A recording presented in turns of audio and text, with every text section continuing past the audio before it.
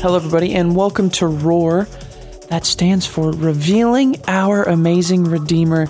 This is a conversation. This is a show where we just get into the Word and talk about how cool it is and all the wonderful stuff that the Lord wants to reveal and show us through the Scripture.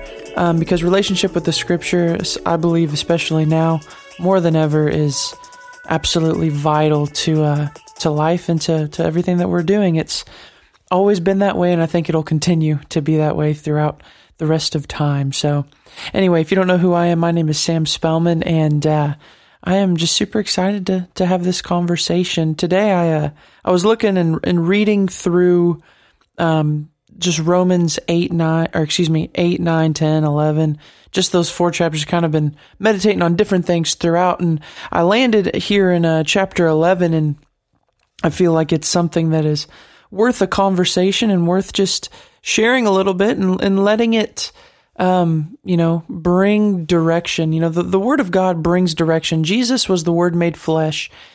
So His words bring, us closer to Him. Understanding the Scripture helps us to hear His voice more clearly and gives us discernment, gives us just all kinds of wonderful things. So Romans chapter 11 here, around verse, let's see, I want to say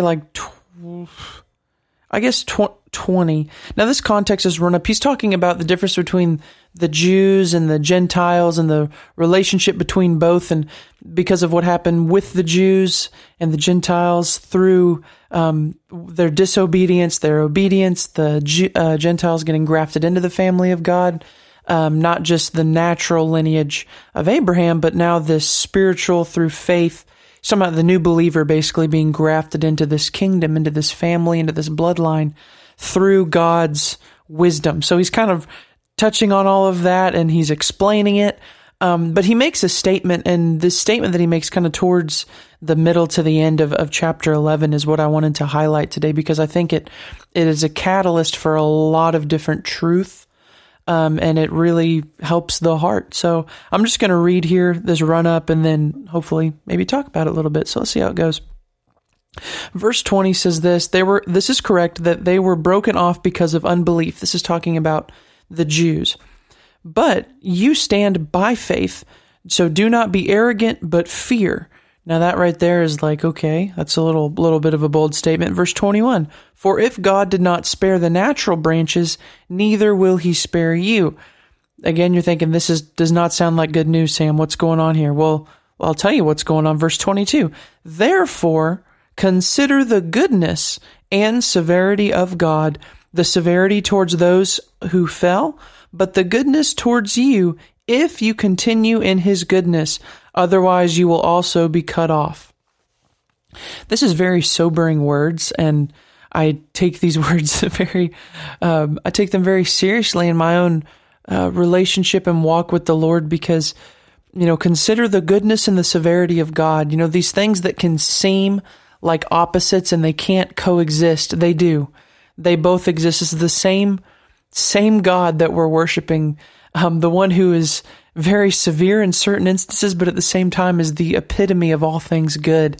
And it's a really cool thing to have this revealed to our hearts. It's a cool thing to realize how powerful and amazing God is, and the severity of his absolute power and just His judgment. And He checks. He's the judge of the universe. So there's this severity that comes with the authority that He has, but at the same time, because of the truth that has been revealed that He is our Father, there is this level of goodness and compassion that is undescribable. Both of those things seem like complete extremes and in opposites just to the natural mind and to, if you try to base it off of a natural circumstance. But in reality, both of these things are married in the Spirit, and they're both complete. Our God is complete. Whenever you read and it talks about there's angels that are encircling the throne, and Revelation says they're crying out, holy, holy, holy. That word holy, you could use the word perfect. You could use where there's no mistake. There's nothing incomplete about who God is, but God is complete. He is the fullness. of all. And so when they're singing holy, it's not just like a affectionate term. It's a establishment of justice and truth that God is holy. There's nothing incomplete about him. There's no mistakes. There's no darkness. The Bible says in, I believe it's 1 John, he says, God is light and in him there is no darkness. So there's this reality of holiness and truth. And that's where, Paul uses this word severity. He says there's severity towards those who fell, but goodness towards you, goodness towards you if you continue in his goodness. So there's a caveat to this goodness of God, this love of God being shed abroad. Now Jesus, I believe it's in John chapter 16. I'm going to try to pull this up here. He talks about keeping the Father's commandments. He says, if you love me, you'll keep my commandments. And I want to find the exact scripture. I know like John 14, 15, 16 into 17, they're all this like discussion that Jesus is having. And I want to find this. So hopefully I can find it. I'm looking here. Okay, here it is. It's John chapter 15, verse 9. It says, as the Father loved me, I also loved you. Remain in my love. Verse 10, if you keep my commandments, you will remain in my love, even as I have kept my Father's commandments and remain in his love. So whenever the discussion of God's goodness, and that if you stay in the goodness, if you stay in, it's like, okay, how do I stay in goodness? Well, we just stay in step with what God has written in his word. Again, back to how important it is that we understand the scripture, that we know what God is saying. I heard another minister, it was a little segment of a sermon, and he talked about where we have, ignorance, that is a place for the devil to access our lives or have authority. The Bible says that my people perish for a lack of knowledge. Some people say ignorance is bliss. That is not the case. Ignorance is not bliss. It just means you don't know where you're getting stabbed or where you're losing, where the hurt is. You just can't feel pain because you're ignorant of it. But knowing and understanding the truth, the Bible says the truth sets free. Jesus said, I am the way, the truth, and the life. No one comes to the Father. In other words, no one accesses the goodness of our Father, of God himself. No one accesses that except through the blood of the cross or through the goodness, which again, you parallel back to John 15. He says, because of the love, so Jesus initiates this through the Holy Spirit. We feel his love. We receive his love, right? We're born again. We acknowledge the love that God had and has, for us. So then we respond, but how do we respond? How do we stay in this goodness? How do we keep, how do we stay in this place where the love abides in us? Right here, it's very simple. It says, if you keep my commandments. And that's not just the law thing. Keeping the commandments is healthy to any relationship. Bringing it to relational terms, keeping commandments, it's not just, okay, just do the rules. Well, if you treat all of your friendships and relationships like, I just got to keep the rules, your relationships aren't going to be very intimate. They're just going to be very cold. It'll be like a business transaction. So when we keep his commandments, why do I want to keep the commandments of God? Because he's loved me, because I love him. So it's a difference to keep the commandments from a place of love, affection, trust, faith, right? The Bible says it's impossible to please God without faith. It's impossible.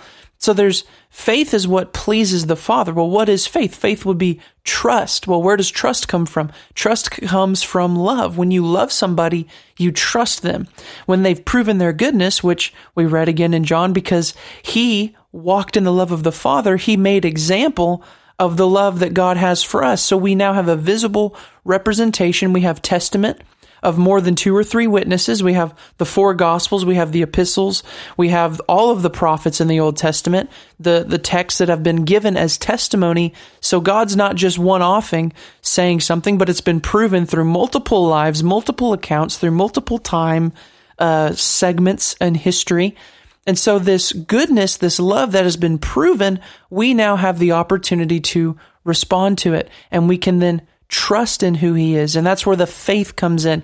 That's where the pleasure of God comes in. Because again, why am I keeping his commandments? Why do I have faith in God?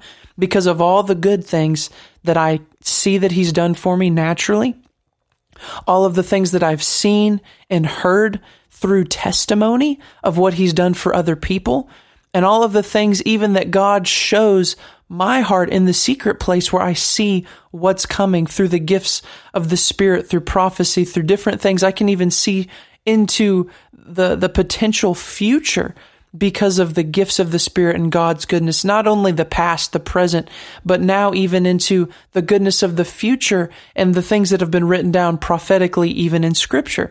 So there's all of these things working together to create this unreputable, basically, front of God's love.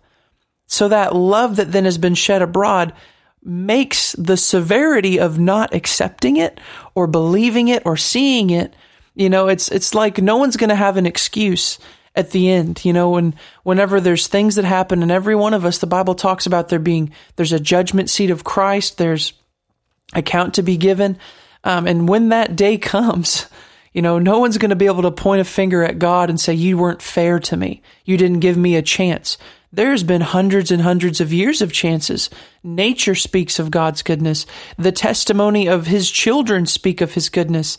The different preachers throughout the earth, how will they know unless it's been, I think even in the chapters before, it talks about there being things understood through preaching, through teaching, through words, through those who have been called and sent. So there's really no excuse in that front whenever, the end of our days come and each of us, have that moment where we're reciting back what's happening, and we're going to look at the Father and go, you weren't fair to me. No one can say that.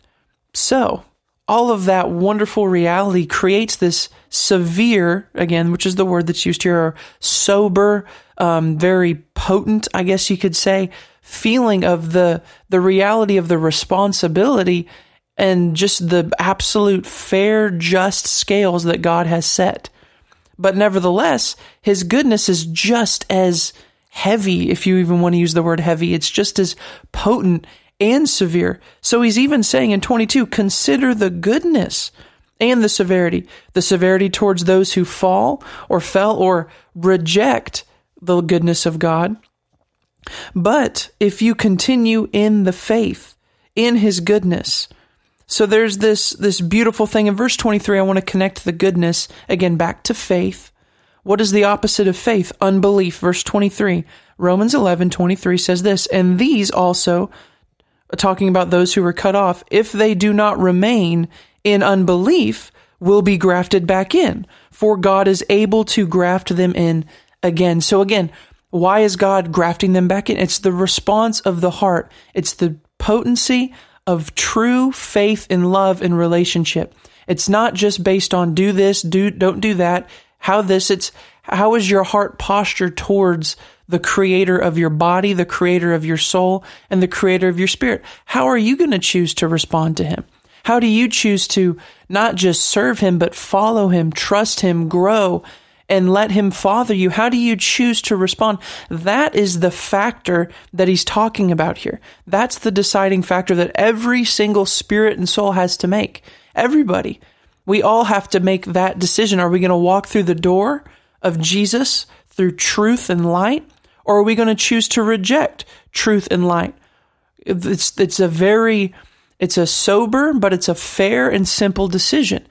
Now, he talks about this continuing. So there's a practicing element of this. If there's been practicing in one direction, here he talks about, though, if they do not remain or practice in unbelief, so there's a heart change because of the goodness of God that is pursuing everybody at every moment. God's not given up on anybody. Now, if people can reject and harden their heart and harden their heart and harden their heart, that's a different conversation. But as far as God rejecting them, that's not what's happening. God does not reject. He is absolute love. Love does not seek its own. He seeks after us. He's pursued us. He loves us and he cares about us. And there is opportunity to be grafted into the family.